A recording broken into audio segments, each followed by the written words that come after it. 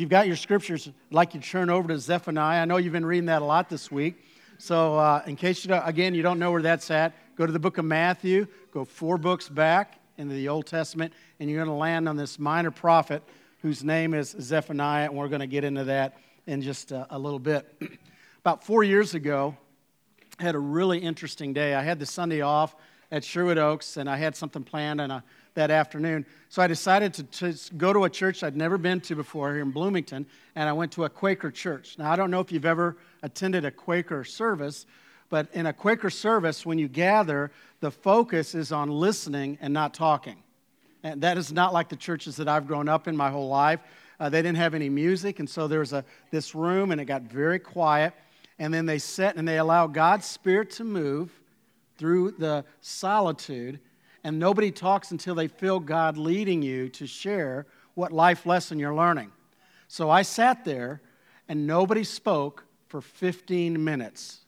So we're going to do that right now. So everybody bow your head. Now, if you're like me, after about 5 minutes, it was unnerving. And I shouldn't have been looking at my watch, but I'm like, I have never sat in a church this long that nobody spoke. Finally, somebody spoke, and they said, I'd like to share a lesson that God had taught me. And they shared, and then another 5 or 7 minutes went in silence. Somebody else shared. That went on for about an hour. They prayed, and I left. And I remember thinking, wow, that was powerful. Got in my car with my son Caleb. We headed to St. Louis. Met my nephew and some of his friends, and then we gradually made our way to Busch Stadium. Not to see a Cardinal game. It was the 360 tour with Bono and U2, okay? So somewhere around 11 o'clock, I know I embarrassed my son because he disappeared. I think it's because I was singing at the top of my lungs, Street with No Name. I'm, woo! Isn't that awesome, Caleb? Caleb, where are you? So anyway, and when I laid my head on the pillow, I thought, this was a really interesting day. I mean, I really experienced an extreme emotional swing. Now, let me ask you something. This year, how many of you had at least one day that you'd say was an extreme day? Raise your hand. Where you laid your head on the pillow and you thought, when I look over the last 24 hours, I can't believe what just happened. Now, I want you to think about these minor prophets, and I want you to think about this. We're not talking about an extreme day. We're not even talking about an extreme week. We're talking about a season in the life of Israel that could have gone on for decades. And it really was extreme. I mean, there was these extreme lows. But we're going to see in Zephaniah, some scholars say of all the prophets, this has the greatest swing from low to this amazing rush high. Don just read to you at the end this amazing high of an entire nation being called to celebrate and what that looked like. But to get to that point, we're going to get to the lows that they all went through. So, first of all, you need to know a little about this guy named Zephaniah. He came out of a royal family. He came from the line of Hezekiah.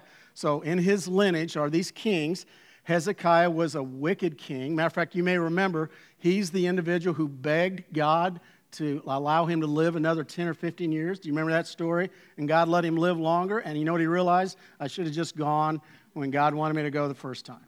But through that lineage comes this amazing prophet named Zephaniah, who wrote around 622 BC. Now, here's what I love. This is a great parallel study. Along with Zechariah, who was prophesying all the things that were going wrong in Israel, there was a young king. His father was assassinated, and that king's name was Amon. And the young man who took over, anybody remember his name? Josiah. At 8 years old. Can you imagine an 8-year-old being the king of a nation? But what's amazing was the wisdom of this young man. As he grew in age, he realized through, I think, the prophecy of Zephaniah and others, Israel's just not right with God. And he did 2 amazing things as a young king. Matter of fact, by the age of 17, here's what he did. First of all, he said, as I go through the temple that's been destroyed, I found some sacred writings. And we're going to get back to those sacred writings. Second of all, we're going to eliminate all these idols. We know we shouldn't be worshiping idols. So as a king, we're going to wipe that out. Now, that didn't happen in a year or 2 years, but over his reign, that's exactly what happened. I'll tell you what it reminded me of is my brother, I have an older brother named Ed, And I learned more about baseball from my brother Ed than any other human being. And I remember him going out in the backyard with me, and he'd walk me through all the basics of hitting. And he would, even as a really young guy, he would say, now here's the deal, John, about hitting. You will go through slumps. It's not if, it's when. And when you go through these slumps, everybody's going to teach you something. Everybody's got a different bat you need to use. Everybody's going to teach you a new stance. Don't listen to them.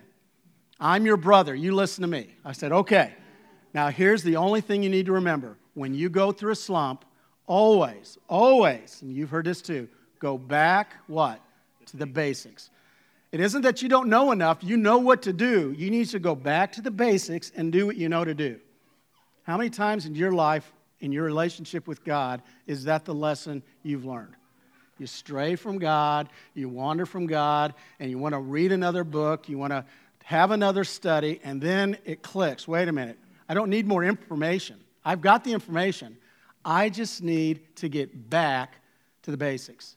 And that's exactly what this king was teaching. It's exactly what Zephaniah is teaching. Matter of fact, he has a threefold strategy that we're going to share this morning, and each strategy point is a chapter of Zephaniah. So don't get nervous. I know what you're thinking. Anytime a preacher says 3 points, chapters, you're thinking, great, we're not going to beat the Baptist to lunch today, but we are going to do that, okay? So here we go. Chapter 1, here's the first part of the strategy. Assess the situation. I have a slide here. I want you to see what's going on in Judah. These are their shortcomings.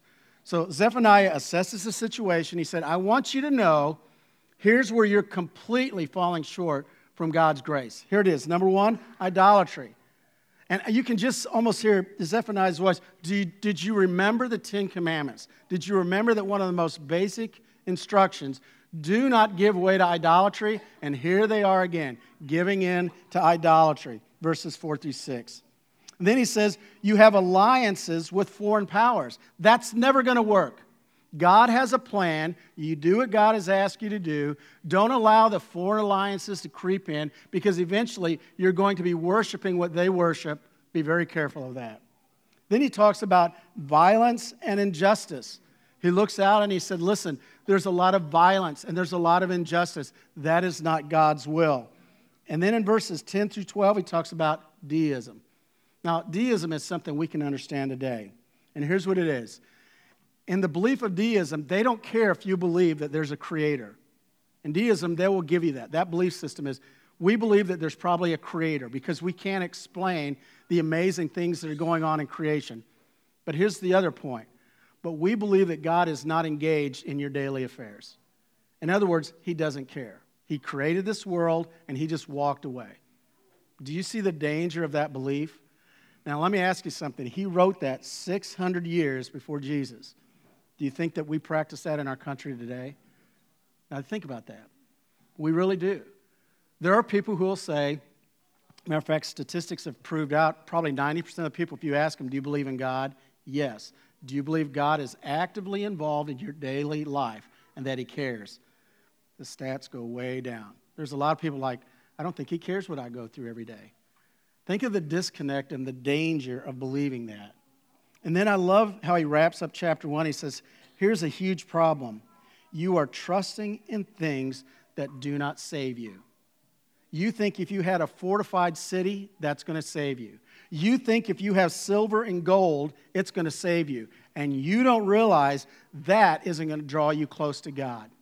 You need to cling to God and realize there is something that's going to save you, and it's not a human effort. It's God's effort reaching out to you. Here's the truth of chapter 1 as he has this judgment to Judah. And this is a brutal truth, and I wish it wasn't this way. When he deals with tough times that people go through, it usually gets worse before it gets better. Can I have an amen for that one? Even if you're not a churchgoer, I want you to think back over your life and think of the difficult times when it got worse before it got better. Think of the times that you talked to a doctor, and basically what the doctor shared with you is there's going to be a healing process, but it's going to get worse before it gets better. Think of busted relationships you've had that you've had to restore, realizing that once you dealt with the truth, it got worse before it got better. Raise your hand if you've ever heard this phrase, it gets darkest before the dawn. How many of you ever heard that? And I'm going to tell you, I believe that that's true. And these are dark times for Judah. And then it gets a little darker. He said, now let me broaden the horizon. I'm not just talking to Judah now. Zephaniah says, I'm talking to the world. And here's what he says in chapter 2, verses 1 through 3. Gather together, O shameful nation, before the appointed time arrives, and that day sweeps like chaff, before the fierce anger of the Lord comes on you, before the day of the Lord's wrath comes on you. Seek the Lord, all you humble of the land. You do not want what he commands. Seek righteousness, seek humility, and perhaps you will be sheltered on the day of the Lord's anger. If you were to go through chapter 2, he mentions these nations: Philistia, Moab, Ammon, Ethiopia, Assyria. And when he talks about Philistia, he's talking about the west. When he talks about Moab and Ammon, he's talking about the east. Ethiopia is south. Assyria is north. He's calling out the entire world. And he said, if you don't get right and if you don't repent, there's a judgment coming. And here's what's interesting as you go through chapter 2. Do you know what really upsets God? Look at verses 8 through 10. You know what really upsets him? He said, I want you to know, and he's calling out the world, what you're doing to my people has not gone unnoticed. Has Judah been disobedient? Absolutely. Have they made some really bad decisions? You bet. But here's the bottom line. They're my people. And if you mess with my people, you're messing with me. Don't mess with God. You know what I love about God's word today? I still feel the same way. When we see persecution all over the world, you got to know something about God. God's wrath is still real. And you just don't mess with God's people. I truly believe that. So here's the question I have.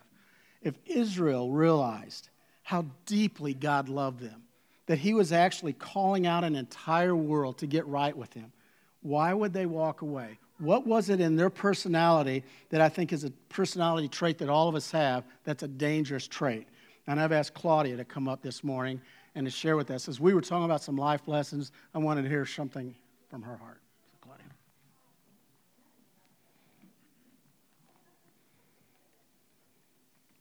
Well, I was telling John about a time several years ago that I was just all stirred up, is a good way to put it. I had a lot of decisions to make, and I was confused and lots of anxiety and just didn't know what to do. And my husband, he said, honey, I have a surprise for you. I'm going to take you away, and we're going to take a look at the decisions you have to make and see if we can get some calmness. And I said, oh, that sounds great. Well, I found myself at Land of the Lakes in Kentucky, 2,070 beautiful acres of protected land, sitting in a probably assembly about like this, listening to a naturalist about to give a presentation on how eagles build their nest. Now, that wasn't what I thought Ken was going to have in store for me, and I wasn't thrilled about it. But he showed this picture of an eagle's nest, and I was blown away when he told me that eagles build a nest 8.5 feet in diameter, 12 feet deep, and can weigh up to 2 tons. Immediately got my interest. And he had a big table on this presentation, and he said, would you like to see what an eagle puts in his nest? I said, sure. And he said, in the bottom of it, and he had on the table Coke cans and big pieces of glass and some flip-flops, even a man's shoe in the bottom of the nest. The next layer was sticks and big pieces of rock and kind of tin cans that he'd found on the second layer. Then on the top layer of the nest was a very soft cradle of green grass and hay.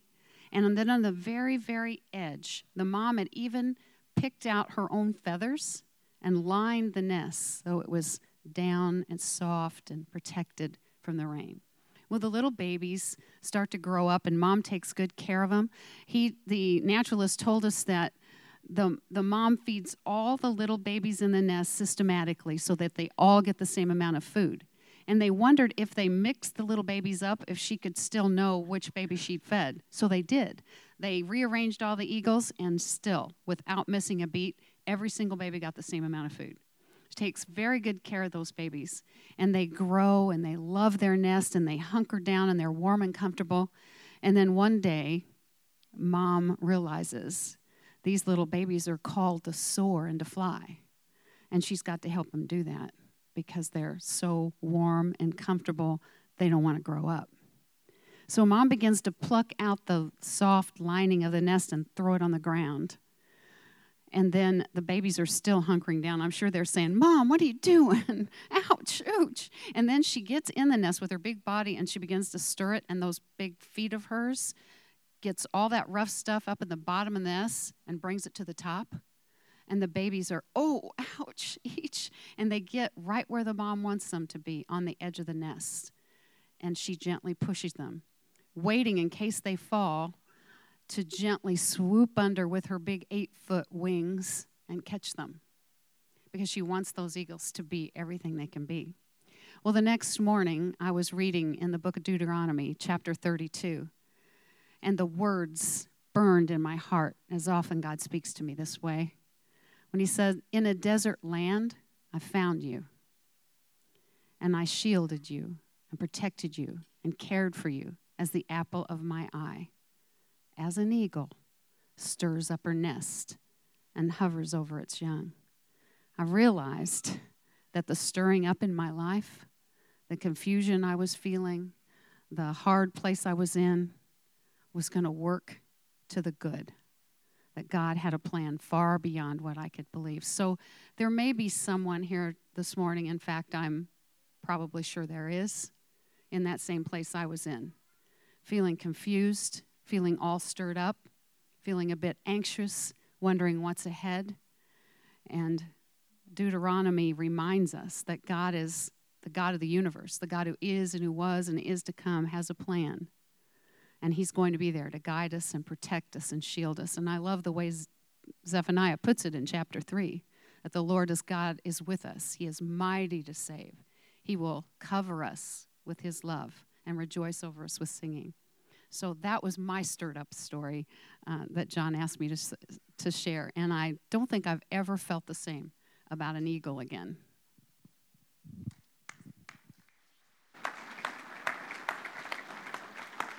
If you go all the way back to chapter 1, here's what happens.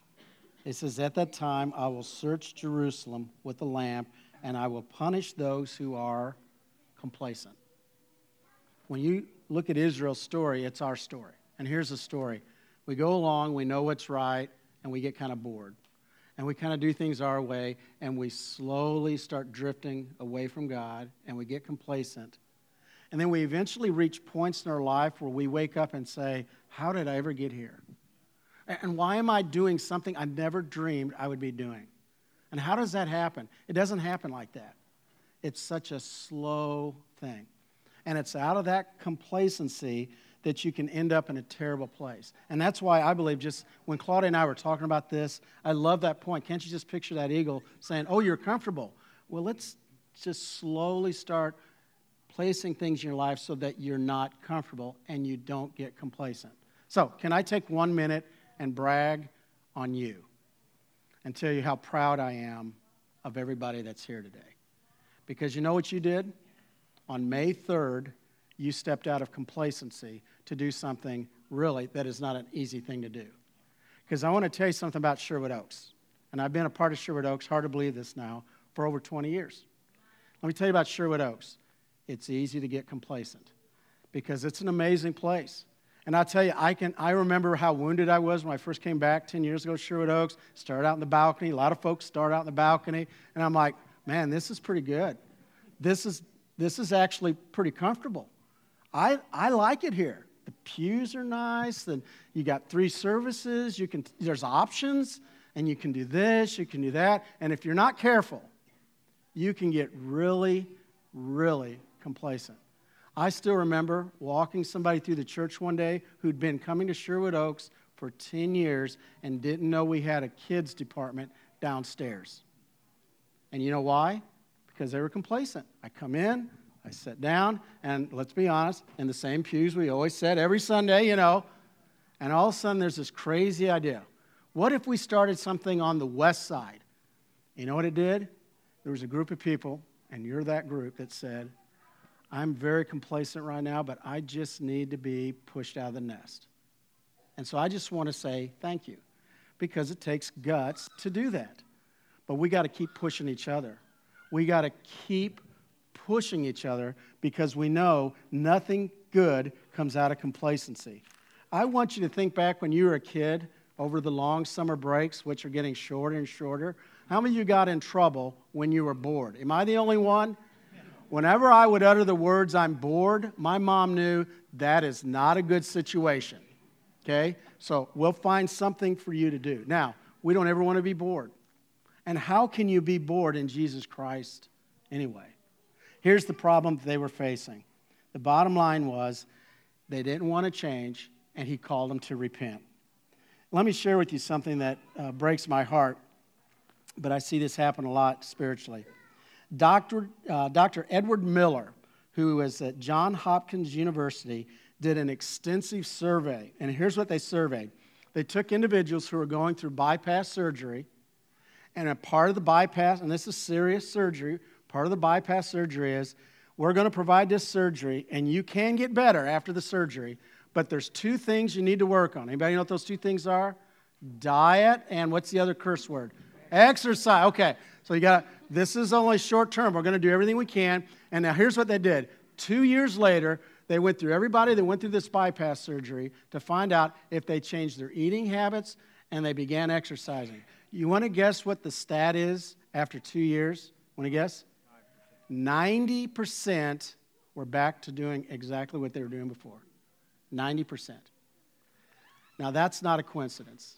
That's exactly spiritually what we do with God all the time. Yeah, I know what you want me to do. I know you've called me to change. Here's the deal. I know you saved my life. And if we're not careful, we start sliding right back into complacency. But boy, that would be a downer to end this with that. Chapter 3. Let's just pick it up and we'll close her down. Put on your dancing shoes.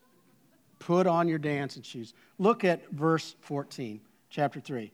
Sing, O daughter of Zion. Shout aloud, O Israel. Be glad and rejoice with all your heart, O daughter of Jerusalem.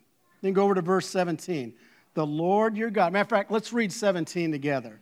The Lord your God is with you. He is mighty to save. He will take great delight in you. He will quiet you with his love. He will rejoice over you with singing. Zephaniah is saying, listen, I know how hard it is, but I'm telling you, if you do it God's way, you better put your dancing shoes on, because life will never be the same. Now, I always, in my mind, I'm a very visual person. In my mind, I was like, I wonder what that was like. I wonder what that was like as an assembly when they realized that they were beginning to get back to the sacred pages of God's Word. I wonder what it was like as they realized they repented and came clean with God. I wonder what that celebration was like.